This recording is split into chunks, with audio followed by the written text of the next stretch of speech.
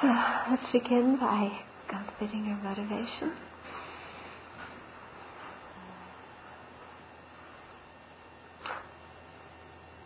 Again, let's really appreciate the opportunity that we have to listen to teachings, especially teachings on the profound view of emptiness.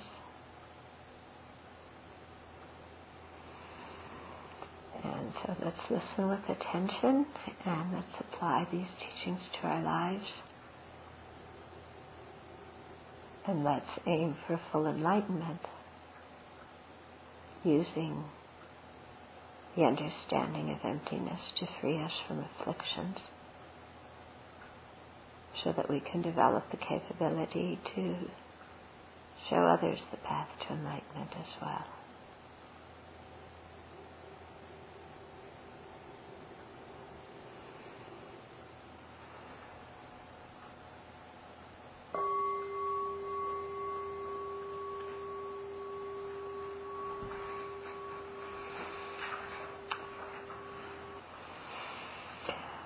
Okay, so let's begin. There are a few questions to start with. Okay, so somebody said, since cause and effect are the same category of phenomena, how is it that conceptual understanding of emptiness, which is dualistic, leads to direct perception, which is non-dualistic? Okay. Because when we understand, it's true, when we understand emptiness dualistically through an inference, a reliable inference, then emptiness is our object of meditation, and emptiness appears, but it appears through the veil of the meaning generality, the concept there. By repeatedly meditating on emptiness again and again, this meaning generality is worn away until emptiness is perceived directly. So when we say cause and effect are of the same category, we can't be too narrow about this, because otherwise we wind up with, how can a mind that has ignorance ever meditate and produce a mind that doesn't have ignorance? Yeah. Well, here, the clear and knowing nature of the mind is the same before the emptiness has been realized and after emptiness has been realized. It's the ignorance that has been abandoned. Okay, so when we say that they're the same category, don't make that too narrow. Otherwise, you look at a seed and a sprout and you say, how can a seed produce a sprout? They look entirely different. Okay? Then, so somebody's been saying, in thinking about the emptiness of an object, I've been thinking about the continuity of emptinesses. There's the pot and the emptiness of the pot. When the pot shatters, the emptiness of the pot disappears, and the emptiness of each of the shards comes into existence. And before there was a pot with its emptiness, there was the emptiness of the clay, the water, the wheel, etc. Then I realized I was thinking in this way, that thinking in this way is viewing emptiness as an inherently existent positive phenomena. So how do you think about the interdependence of an object and its emptiness without seeing it that way? Okay. For something to exist, for a conventional phenomena to exist, there's it's a dependent arising. Things being dependent arising means that they're empty of true existence. Those two things are totally non-contradictory and exist on the same object at the same time. Okay? So don't think of emptiness as a positive phenomena. It's just because things arise dependently, therefore they're empty of independent existence. And because things are empty, because there's emptiness, things can arise and come into existence within emptiness. It doesn't mean emptiness has to be a positive phenomena. Okay, it's an absence of true existence. Okay. As a permanent phenomenon, does emptiness actually have a continuity? No. Okay, because continuity implies it's changing moment to moment, and emptiness doesn't change. Okay, it's a negation, it's an absence, it doesn't change. So the table may change, but the emptiness of the table doesn't change. Okay? When a mind is directly perceiving emptiness, does it perceive it as a single phenomena, not as the aggregated emptinesses of all these zillions of dependently arising things? Emptiness is the absence of true existence. Okay? If emptiness were a positive phenomena, you would see a multiplicity of things, the emptiness of all these things. But emptiness is the absence of true existence. So absences, the emptiness of the table and the emptiness of the nectarine are only different because of our conceptual thought. Okay? For emptiness to exist, there has to be a conventional object that has as its ultimate mode of existence emptiness. Okay? But when we say the emptiness of the nectarine, that's just a nominal term, a label, But you're not going to search in here and, find the emptiness of it, because it's the ultimate mode of being. Okay? Yeah. Do you see how easily our mind goes to, I want something to hold on to here? Yeah, something positive that I can hold on to that is the label. Okay? Instead of the label is just the label. Yeah? Okay. Will you go into more detail about how an object depends on a valid cognizer that apprehends it? Okay? It isn't that, there's an object out there, inherently existent, objectifiable, and there's a mind stream over here that's inherently existent and objectifiable, and they bump into each other. Okay? Because without a reliable cognizer cognizing something, how are you going to even say that thing is there to exist?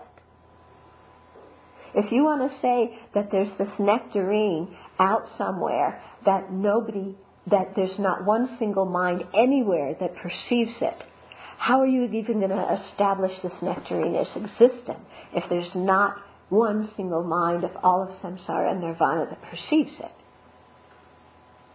Because if you said that was the case, that something could exist without being perceived by a mind, then a rabbit horn could exist. Okay? So these things, exist in dependence upon each other. It doesn't mean one person's mind has to be looking at this nectarine all the time, because if you look over here, the nectarine's going to go out of existence. That's why babies cry a lot, You know why babies cry a lot? Because they think that when they stop seeing something, it's totally gone out of existence. So their mom leaves the room and they shriek because they think mom is totally non-existent because I don't perceive her. Yeah? So if we thought that same way, just because I don't perceive it, then it's totally non-existent, then, let's go back into our crib. Okay? Because that's exactly what happens. Yeah? So there's always some mind somewhere in these infinite mind streams in samsara and nirvana that perceives things. Okay? Okay, so what's the correct term for when the emptiness of an object comes into existence, since it's not a produced phenomena? Well, you said it comes into existence. That's the correct term. Okay? It's not produced by causes and conditions, but it can still come into existence and go out of existence because the basis, the conventional phenomena that it's the emptiness of, comes into existence and goes out of existence. So the conventional thing, the table, is produced and disintegrates moment by moment. But the emptiness, which is one nature but nominally different from that, it isn't produced by causes. It just comes along with the table. So you don't need the table to be produced by something and the emptiness to be produced by something else. The emptiness is the nature of the table. So you get the table, you get the emptiness of the table. Okay, you also get the impermanence of the table. You get a lot of different things that are one nature with the table. Okay, so we're going to talk about illusion-like existence today. Whee! Okay, so we often talk about two kinds of emptiness, space-like emptiness and illusion-like emptiness. And I'm going to read you the two verses from the Guru Puja that apply to this. Okay.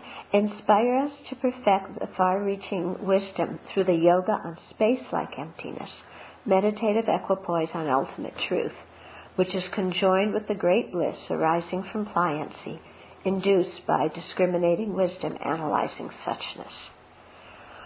So that's talking about special insight on emptiness. Okay, so you have the discriminating wisdom analyzing suchness that is capable of inducing pliancy and and therefore generating serenity, so that you have the union of special insight and serenity. It's a meditative equipoise on ultimate truth, the emptiness of true existence, and it's called the space-like emptiness. Okay, so all you're doing is the object of apprehension the apprehended object is just emptiness. Okay, so that's the time when you're in meditative equipoise with the union of special insight and calm and serenity, focused on emptiness. And it's in those kind of meditative sessions that you go from one path to another and from one of the bodhisattva grounds to another. That all happens within meditative equipoise, because the transition happens either because you've, between path of accumulation and path of preparation, the transition is because you now have a correct inferential understanding of emptiness with special insight conjoined with serenity. You go on to the path of meditation. The demarcation there is because now you have the special insight that directly perceives emptiness. Okay, then you go from one bodhisattva ground or bhumi to the next based on the levels of the depth of your realization of emptiness that is now capable of eliminating certain afflictions, certain levels of afflictions. So all this progression from one stage to the other happens within the meditative equipoise. Okay? Then the second kind of meditation here is this illusion-like meditation. And the verse in the Guru Puja says, inspire us to perfect samadhi on illusion-like emptiness by realizing that all outer and inner phenomena lack true existence, yet still appear, like illusions, dreams, or the moon's image on a clear lake. Okay? So it's realizing that all outer and inner phenomena, inner phenomena are those connected with consciousness, outer phenomena is the environment. So all these things lack true existence. None of them have their own essence that makes them what they are. Yet, despite lacking their own essence, they still appear. Okay, so it's not that they're totally non-existent. They don't have an essence that is identifiable and findable when we do ultimate analysis. But despite that, these things still appear. How do they appear? Like illusions, dreams, or the moon's image on a clear lake. So those things, those three things, are similes. Yeah? So they're just analogies that, because when you have an illusion, something appears real, but it doesn't exist the way it appears. No? Okay, when you see a hologram, you see somebody inside the hologram, but there's nobody there. But there's still an appearance of somebody. Yeah. I always come back to the ghost that was sitting next to me when I came out of the haunted house in Disneyland. You know? There's the appearance, but there's no ghost. Okay, so this is an analogy. Okay, the appearance is because even when you come out of meditative equipoise, there's the appearance of true existence, but things don't exist as they appear because they're empty of true existence. Okay? So, in the same way a dream, when we're dreaming, it seems very real, doesn't it? We get all sorts of reactions from our dream, but there's nothing there. I mean, there's a dream object, but it's not a real object, even though it appears. Okay? The moon's image on a clear lake, if you have a reflection of a moon, there's the image of the moon on the lake, but there's no real moon there. So it's this whole thing of, like last week we talked about the reflection. Yeah, there's the face in the mirror, but it's the appearance of a face in the mirror, but it's not a real face. Okay, so this illusion-like emptiness is what we practice in the break time. So between the sessions of meditative equipoise on space-like emptiness, then we practice seeing things, because we're walking around and doing things, but we practice seeing them as appearing truly existent, but not existing in that way. Okay, so you see that the appearance is false. And by training your mind to see them in that way, it reinforces your understanding that they're empty of true existence. Okay, so at the time we are meditating or thinking about illusion-like emptiness, we're not using reasoning to reflect on emptiness. We're using the reasoning to go into the meditative equipoise, to search for true existence and then not find it. So that's when you use the reasoning. In the break time, you're not using analytical reasoning, okay, but what you do is you recall your previous understanding of emptiness. And so you realize that all these things that appear to you are like illusions in that they appear falsely because they seem to have their own essence, but they don't really have one. Okay, so whenever we combine this understanding of illusion-like emptiness with any of the bodhisattva deeds we're doing, then it becomes the transcendental practice of those bodhisattva activities. Okay, so for example, if we're practicing generosity and we're seeing the person who's giving, the object that's being given, the action that's that of giving, and we see all of these as falsely existent, as existing like illusions, they're empty but they still appear, then that becomes the transcendental practice of the far-reaching practice of generosity. Okay, so what this illusion-like practice is emphasizing is that things are empty but they arise dependently. Yeah. When we say they arise dependently, often we think, oh yeah, there's a real thing. It arose dependently and there it is. It's a real thing. But this whole thing on illusion-like is, no, it's just an appearance. Yeah. So you go around in your life saying all these things that I'm perceiving are just appearances. Yeah. This person who seems to be making me mad is simply an appearance to my mind. There's no truly existent person there. I was under the affliction of believing in permanence, thinking that because the sun was shining when I walked in here 20 minutes ago, that it was going to continue to be like that. Oh dear. Okay, so some people go to extremes when they're thinking about illusion-like emptiness, and they might think that illusion-like phenomena appear during daily life, and emptiness appears during meditation, so they're both truly existent. Okay, that's the extreme of absolutism.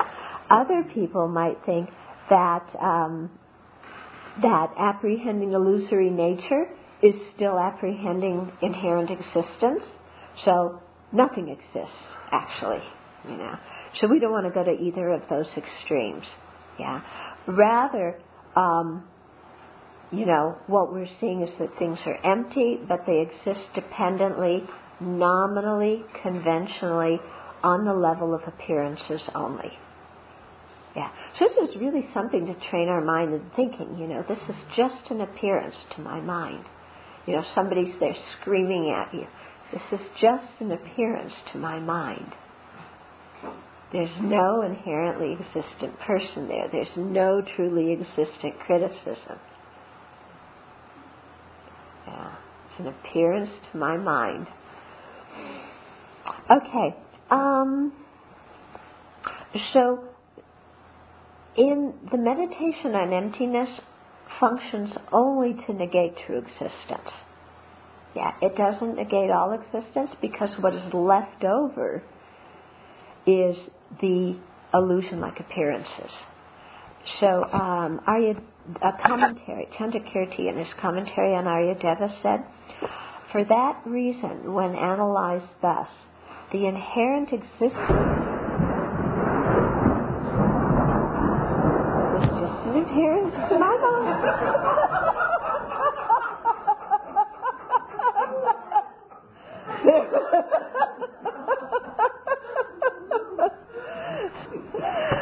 Okay. So, for that reason, when analyzed thus, the inherent existence of things is not established. Okay? So when you analyze, there's no inherent existence. Hence, just an illusory-like nature is left over as a reminder with respect to things individually. So there's just the illusory-like appearance. Lama Zopa, sometimes, he'll be talking about this and he'll say, it's as if things barely exist. They just barely exist. Whereas our thing is, it's real, it's there, and it's just, an appearance to the mind. And that appearance comes about dependent on causes and conditions. Okay? So the same way as when you have the appearance of a face in a mirror, that comes about due to causes and conditions. You have the mirror, you have the face, you have the lighting, you have the position of the person in relationship to the mirror. In dependence upon all those causes and conditions, there's the appearance of a face in the mirror, but it's not a real face. So in the same way, there's the appearance of all these things around us that arise due to causes and conditions, but they only exist as appearances. They don't have their own inherent nature. Okay, so this middle way view that sees things as empty and true existence is difficult to get. We need many conditions to grow this kind of wisdom. So we need to hear teachings, contemplate them, meditate on them. And we also need to purify our negativities. We need to accumulate merit. We need to study. We need to engage in all the method or conduct side of the path. Yeah. So it's not just a thing of doing the analysis, although the analysis is, one of the main things. Okay, so this illusion-like thing, it's a combination of seeing things as empty and seeing them as dependent arising. So let me read you another quote from J. Rinpoche. He says, this combination of the following two factors barely occurs. Okay, first factor, refuting without residue the object of negation through reasoned analysis. Okay, so you've refuted without leaving anything behind inherent existence. The second factor is the feasibility of positing as left after the negation, without losing anything, all the functionalities of dependently arisen causes and effects as like illusion. Okay? So not only the realization of eliminating all the object of negation, refuting without leaving any little bits of inherent existence lying around, refuting all of it completely. And at the same time, when you arise from that meditation, being able to posit conventional phenomena as dependent on arisening things, most of them are dependent on causes and conditions. And so to be able to do this without losing anything, so without losing emptiness, you're still able to posit that there's conventional things that arise dependently, that are empty, and then being able to see that there's dependently arisen appearances that exist, but that are empty of true existence. So these two things are very difficult to have. Why? Because we tend to go to one extreme or the other, either absolutism or nihilism. Okay? So we're trying to get to those two. Okay, so there's this beautiful passage, and I think that it points us towards the middle way view. It's from the Samadhi Raja Sutra, from the Concentration Sutra. Now, there's a few places in here where the word inherently is implied but not specifically said in the sutra. Remember I said that there's certain times and places where you have to take the descriptive word of inherently existent and apply it in words where it isn't literally stated. So there's many places like this, okay, in this quote. I'll read it first without reading the inherently, okay? I really like this quote. Migrators in cyclic existence are like dreams. No one is born here and no one dies. No sentient being, human or living being is found. These things are like bubbles, plantain trees, illusions, flashes of lightning, reflections of the moon in water, and mirages. In this world, no one dies and passes or transmigrates to another life. Still, actions done are never lost. They ripen as good and bad effects in cyclic existence. What a beautiful passage. Okay, so if we put the inherently in here, okay, let me read it with the inherently. Migrators in cyclic existence are like dreams. No one is inherently born here, and no one inherently dies. Okay, you see why the word inherently is important? Because if you don't automatically understand that, you say, what? They're saying no one is born here and no one dies? I'm born here, I'm going to die. Buddha doesn't know what he's talking about. But you see, the thing of inherently is implied. When you read it in, that's the meaning. No inherently existent sentient being, human or living being is found. Okay, but sentient beings, human beings, and living beings are found. But when it says no sentient being, human being, or living being is found, it means inherently existent sentient being, living being, human being. Okay? These things are like bubbles. Bubbles come and pop. Plantain trees are trees that have nothing in the center of them. There's no core or pith. Illusions appear, but there's nothing there. Flashes of lightning, you see it, but try catching it. Okay, reflections in the moon and the water. There's the appearance of the moon, but there's no moon. And mirages. Looks like there's water, but there's no water.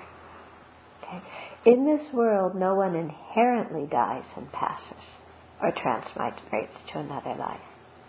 Still, actions done are never lost. So now this last bit is establishing dependent arising. So even though things are empty, still actions done are never lost. They ripen as good and bad effects in cyclic existence. So the whole law of cause and effect remains intact, even though there are no findable phenomena that have their own essence. Okay, so this is the hardest thing, they say, is to bring emptiness and conventional existence, emptiness and dependent arising together to see that they're not contradictory. So one way that it's good to remember this is to remember the example of the face in the mirror. Okay? It's empty of a real face, yet the reflection arises due to causes and conditions. So with that example, it can be empty of a real face, but the appearance of a face arising due to causes and conditions is there. And you can use that appearance of a face, can't you? Even though there's no face there. So similarly, the person, all phenomena are empty of true existence, yet actions produce their corresponding experiences. Okay? So now let's talk a little bit more about this reflection and the analogy we use. So does understanding that a reflected face, that the face in the mirror does not exist as it appears, does that, if you understand that, does that mean that you've understood the emptiness of true existence? No. Because we all understand there's no face in the mirror. Have we understood the emptiness of true existence? No. Okay, because the reflection itself still appears truly existent to us. However, because there is a certain falsity in this appearance, it is easier to realize that it's empty, that it arises due to causes and conditions. Okay?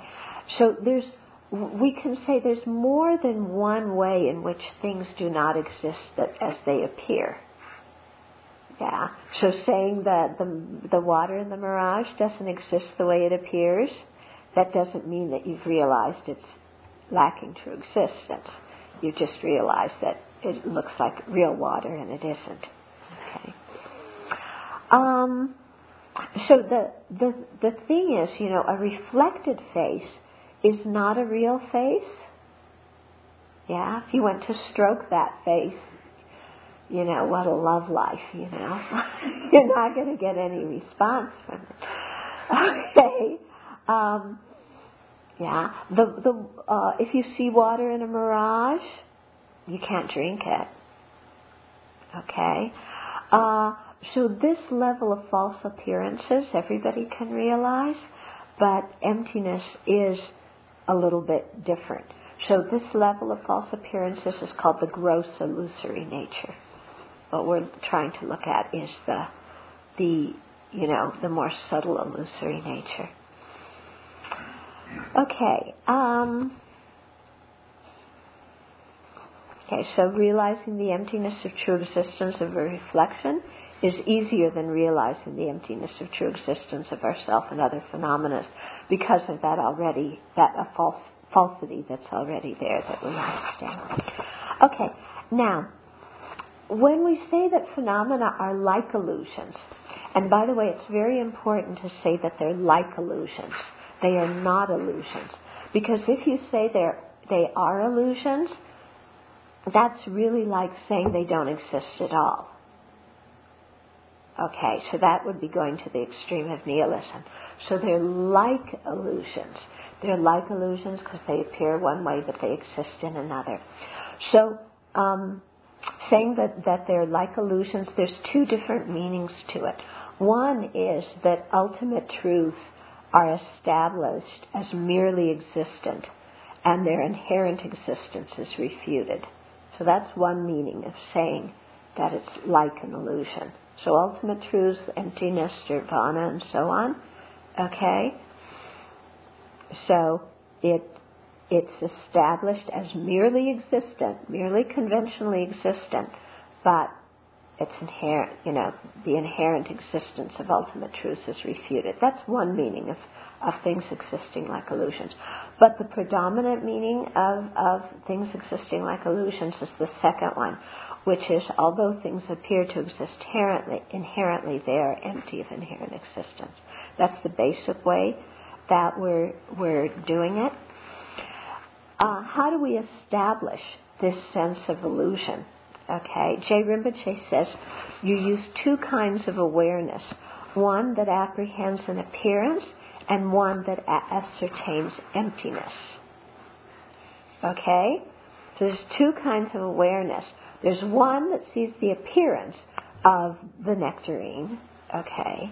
And there's another one that can ascertain that there's no truly existent nectarine here. Now, ascertaining that there's no truly existent nectarine here, that doesn't happen during the break time. Yeah, when you're seeing things as like illusions. That happened in your meditation. But the effect of that meditation hasn't ceased yet. Okay?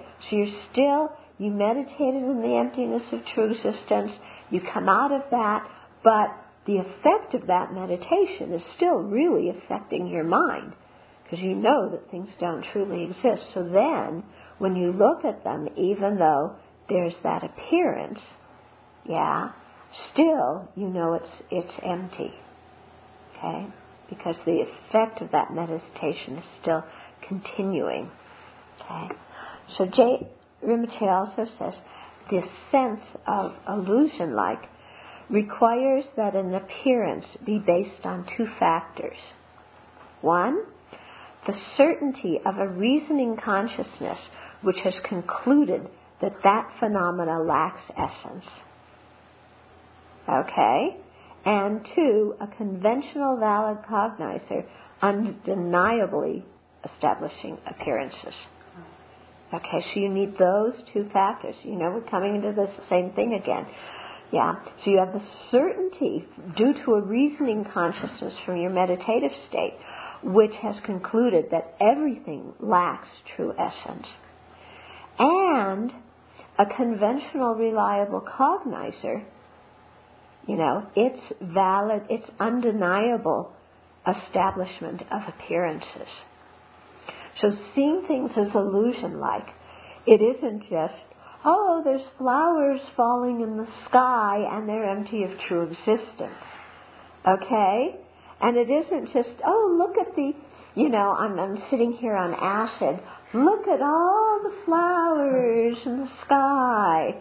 They're like illusions, you know? So that's not the meaning of apprehending illusion-like appearances. Yeah, because first you need a conventional, reliable cognizer that can apprehend things where there is a basis of designation. When you're seeing flowers in the middle of the room falling from the sky, you know, sorry, but there's no basis of designation, and there's nothing that's going to function like flowers. Yeah? Okay, so we're lacking the conventional, reliable cognizer. Yeah, so you have to have that conventional, reliable cognizer. And you also need a mind that ascertains that all these appearances are false because the things lack true existence. Okay, so you need those two. So the illusion-like appearance is a composite of appearance and emptiness. You know, you can see why this is actually in some ways much more difficult than realizing emptiness. Yeah? Because in emptiness, you're just using the reasoning to negate. You know, here, you're negating, but you're also seeing that there's something left over and there's something that exists. But then, it's so easy to go to this extreme of, no, there's nothing there. Or if there's an appearance, well, yeah, it's truly existent. So, you know, really getting this meaning of illusion-like appearances, you know, is quite difficult. And that's why this is something that's practiced after the meditative equipoise on emptiness. Okay, so similarly, to know that a person is illusion-like, we have to have a conventional consciousness to which the person appears, and a reasoning consciousness that knows the person is empty of inherent existence. Yeah. So you need to put both of those two things together and not find them in any way contradictory. So that's the challenge. That's the hard thing. Okay. Okay, so even in terms of a yogi, somebody who's highly realized but is not a Buddha, to their conventional eye consciousness or visual consciousness, things are going to appear truly existent. But then the yogi relies upon their ultimate analysis to see that this appearance is not true. It's a false appearance. Okay? And so the yogi is able to realize that when you search with ultimate analysis, you don't find the appearance, you only find emptiness. But when you don't search, then there's the appearance. Okay? So it's actually the false appearance can appear to both the sense consciousnesses and the mental consciousness, but the understanding that the appearance is like an illusion, that is only to the mental consciousness.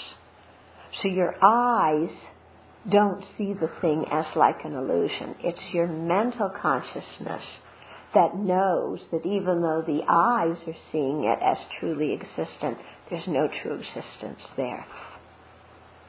Okay? So it's a mental perception. So you can also practice seeing things as like illusions if you've realized emptiness inferentially, so either the inferential realization or the direct perception of emptiness will help you, in your subsequent time to understand illusion-like appearances. Jay Rinpoche goes into a lot of explanation about what illusion-like appearances are not. Okay? So you might remember before that when we were talking about the object of negation, he went into a lot of detail about what it's not. And so here he's, illusion-like appearances. Okay, what they're not. Okay, they're not some kind of chaotic appearances to the mind. Yeah, so it's not just, like acid trip and things are like popping up all over and ghosts are flying in and going out and, you're having some kind of weird experience of things that you've never seen before with your eyes. That's not illusion like emptiness. That's, you're going nuts. You're seeing things, you've taken too much acid, something's wrong, okay? So it's not that. Illusion-like appearances also are not just some kind of random sense that things are unreal. Because you know how, like you might have a very dear friend who dies suddenly, and when you first hear the news, you have this sense of like, this isn't real.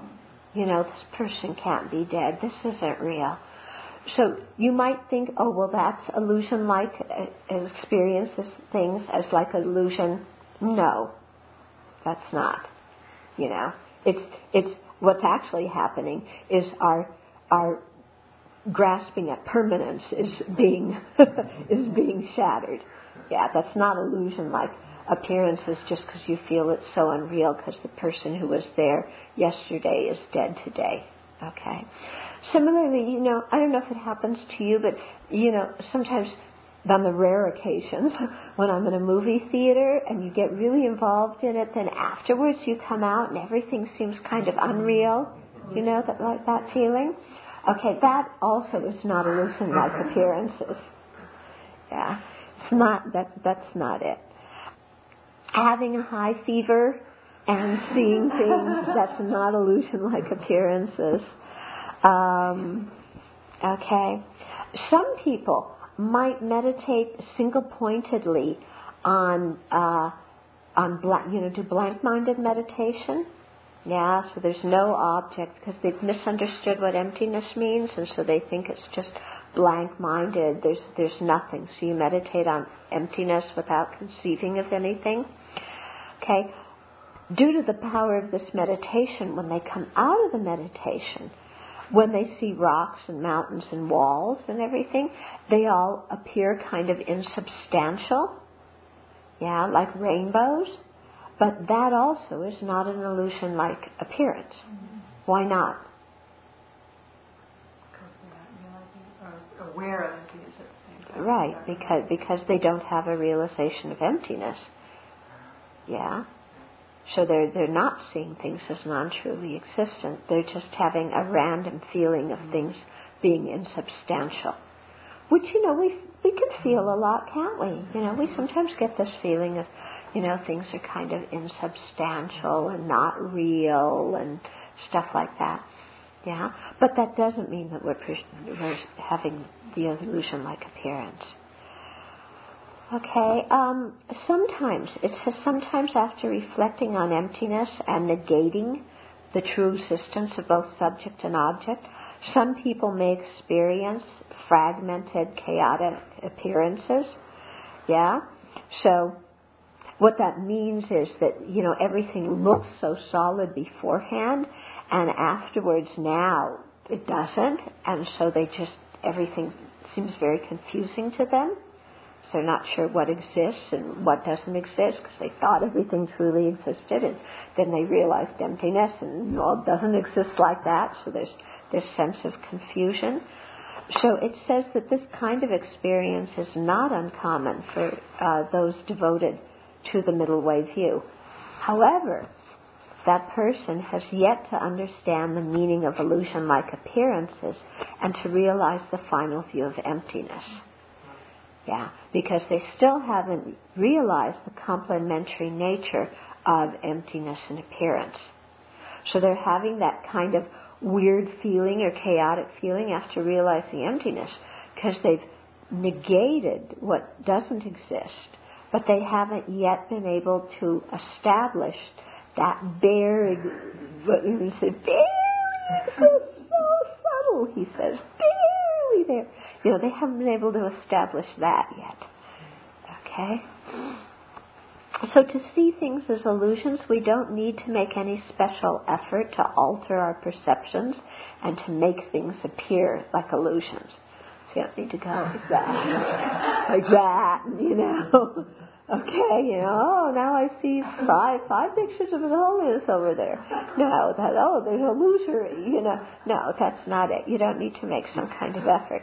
Rather, what we need to do is repeatedly examine if the inherently existent phenomena that ordinarily appear to us actually exist or not. Yeah. And if they don't exist, what is left over when they don't exist? Okay?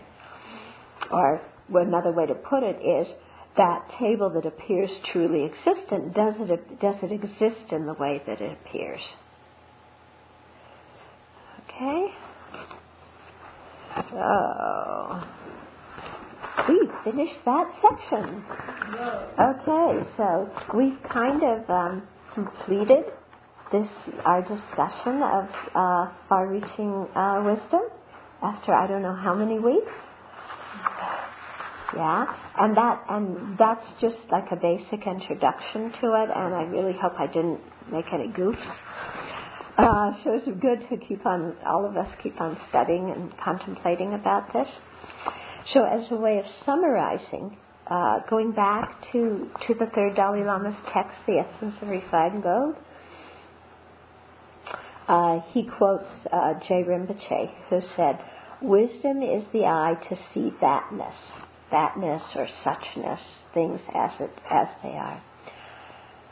Wisdom is the eye to see thatness, the practice that eradicates the root of samsara, the treasure of excellence praised in all scriptures, the supreme lamp to dispel the darkness of ignorance.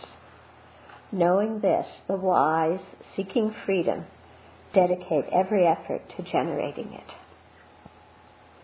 Okay, so I'm not going to explain this line by line, because I think that what you should do as your homework, if you all have this text, is go through, and you've heard the teachings, you explain to yourself what each line means. And that will be a good way of, could I understand it? Why is this wisdom the supreme lamp that dispels the darkness of ignorance? Why? Why do the wise who seek freedom dedicate every effort to realizing it? Who are these wise ones? Why do they dedicate? Okay? So it's very interesting to take something like this and then contemplate it and explain it to yourself as a way of revealing. Okay. So the 4 ways of benefiting trainees, or the 4 ways of gathering disciples, is the next topic. But we only have a few minutes left. So do you have any questions about what we talked about? Yeah. I have a question. It's then reasonable to see that this practicing of both kinds of emptiness, both kinds of awareness, is also the exercise that ultimately culminates in a Buddha being able to see both kinds of phenomena at once? Okay, so the question is this exercise of seeing things as appearing and yet being empty of true existence, does this kind of culminate in the Buddha's being able to see the 2 truths simultaneously? Yes. Yeah. Okay. I'm trying to think about this in the break time when you're off the cushion. You're not using, you said, some certain kind of reasoning, but you're recalling the understanding of emptiness. Yeah. Okay, so in the break time, you're not like going through the day, I'm seeing an appearance, I better sit down and, go through the 4-point analysis, on it. Okay, but so you're not doing that analysis right there and then, sitting down and doing that, but you're recalling what you remembered from the past and bringing that awareness into what you're doing. Let me use an example, okay? Let's say somebody lied to you, somebody you really trusted, you found out was lying to you up, down, and across. Okay?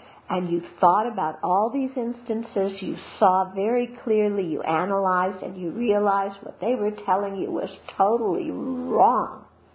Okay. The next time you see that person, you're going to see them. And at the same time, because you've thought about that, you're going to realize, I'm not going to trust them.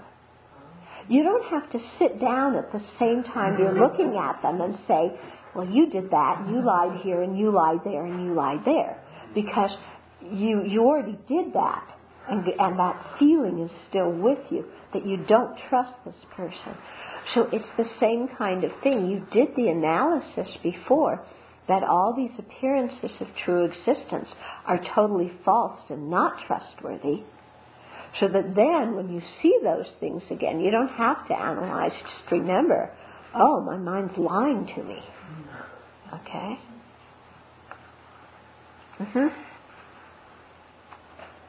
So it makes sense that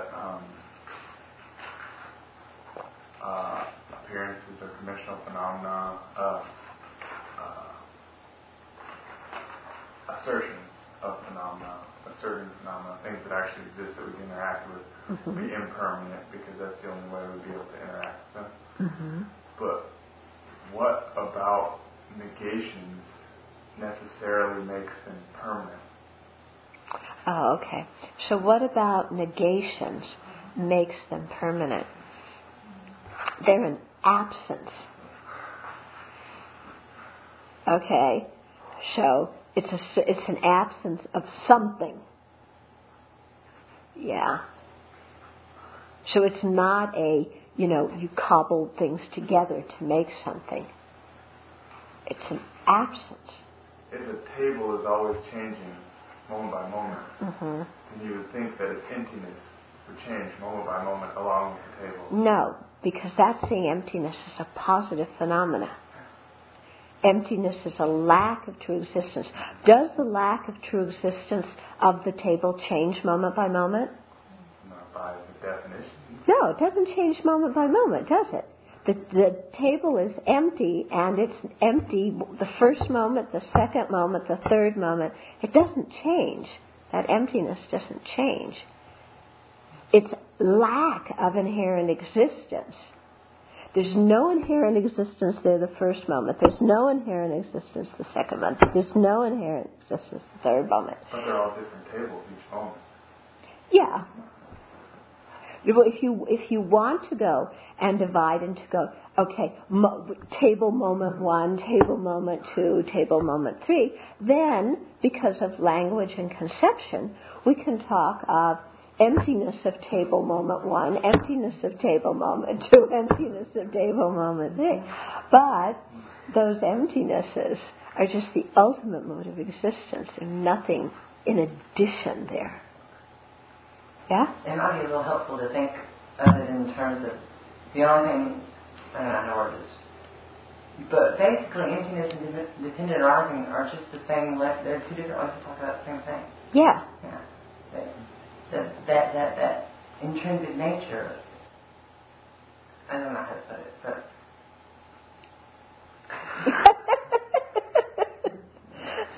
Okay. Yeah. So, these two reliable cognizers, program awareness and the reliable conventional consciousness, we really aren't doing either of those. Right. Exactly. Yeah. Okay. Or we're doing the neither. Type of apprehension. Yeah. Okay. So you're saying those two cognizers, the probing awareness that understands emptiness and the conventional reliable cognizer, we're not a lot of the time we don't have either of those. We're just instead grasping things, not just things appearing as truly existent, but us grasping them as truly existent. So yeah, a lot of the times, like when we're angry, we don't have either of those two awarenesses. So that's when we're really hallucinating.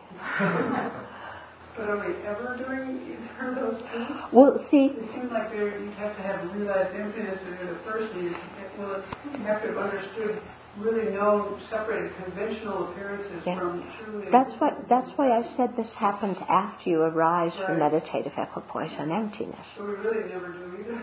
Yeah. We might have a conventional valid cognizer, of seeing the cup as a cup. But we're not seeing it as illusory-like because we haven't been able to negate its true existence yet. Now, as we practice and we contemplate emptiness, then, in the break time, we can kind of play with it a little bit, like, oh, this looks real. But actually, it's just a bunch of particles put together in a certain assembly that I'm calling cup. And actually, any scientist will tell you that there's more space here than there is mass. So it's kind of like magic that the water doesn't flow out of the holes between the molecules in the cup, isn't it? Because there's actually much more space here in this seemingly solid thing. So even a scientist should be able to tell you that this appearance as a solid cup is illusory. Yeah. So when thinking about that, when they say that people who've realized emptiness have different powers, they can walk through walls and all, I think maybe that's why. Because they realize all the space in here, so it's easy to go through it. I don't know. We'll find out sometime later when we realize emptiness, won't we? Yeah. Where my mind hits something, probably something illusory, is then I think, okay, so within the molecules there's more space than there is substance, and even if you go inside the atoms, there's more space than there is substance. But I somehow still believe that the protons and neutrons are real. Yeah. This is the search for the proverbial partless particle, smallest thing, and the Buddhists refute that as well.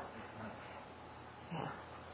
Okay, so the last question. But there's a school though that does assert that there's a certain findable. Oh yeah. There's Buddhist philosophical schools that say that there's the smallest particles. Yeah. So. But they have no inherent existence. Some schools either, right? Well, those schools say they do have inherent existence. The ones that believe in partless particles, they say that those things are truly existent. Okay, but Madhyamikas say there's no partless particles, plus there's no true existence. But even if there were a partless particle, it wouldn't have any inherent existence. Well, you can't say that. That's like saying even if there were a rabbit horn, it wouldn't inherently exist. Yeah. Okay. You know, even if there were a rabbit's horn, it could be pink. Okay. So, let's dedicate. May the Spiritual teachers who lead me on the sacred path, and all spiritual friends who practice it have long life. May I pacify completely all other and inner hindrances. Grant such inspiration, I pray. May the lives of the venerable spiritual masters be stable, and their divine actions spread in the 10 directions. May the light of Losang's teachings dispelling the darkness of the beings in the 3 worlds always increase. Idam Guru Ratna Mandala Kamnirya Dayami. Due to this merit, may we soon attain the enlightened state of Guru Buddha, that we may be able to liberate all sentient beings from their suffering. May the precious Bodhi mind not yet born arise and grow. May that born have no decline, but increase forevermore. May the deeds of explaining and practicing the Dharma, done by groups supporting the teachings and their upholders, who spread the view of dependent arising and non-violent actions in the 10 directions, and especially at Sravasti Abbey in the West. Lord,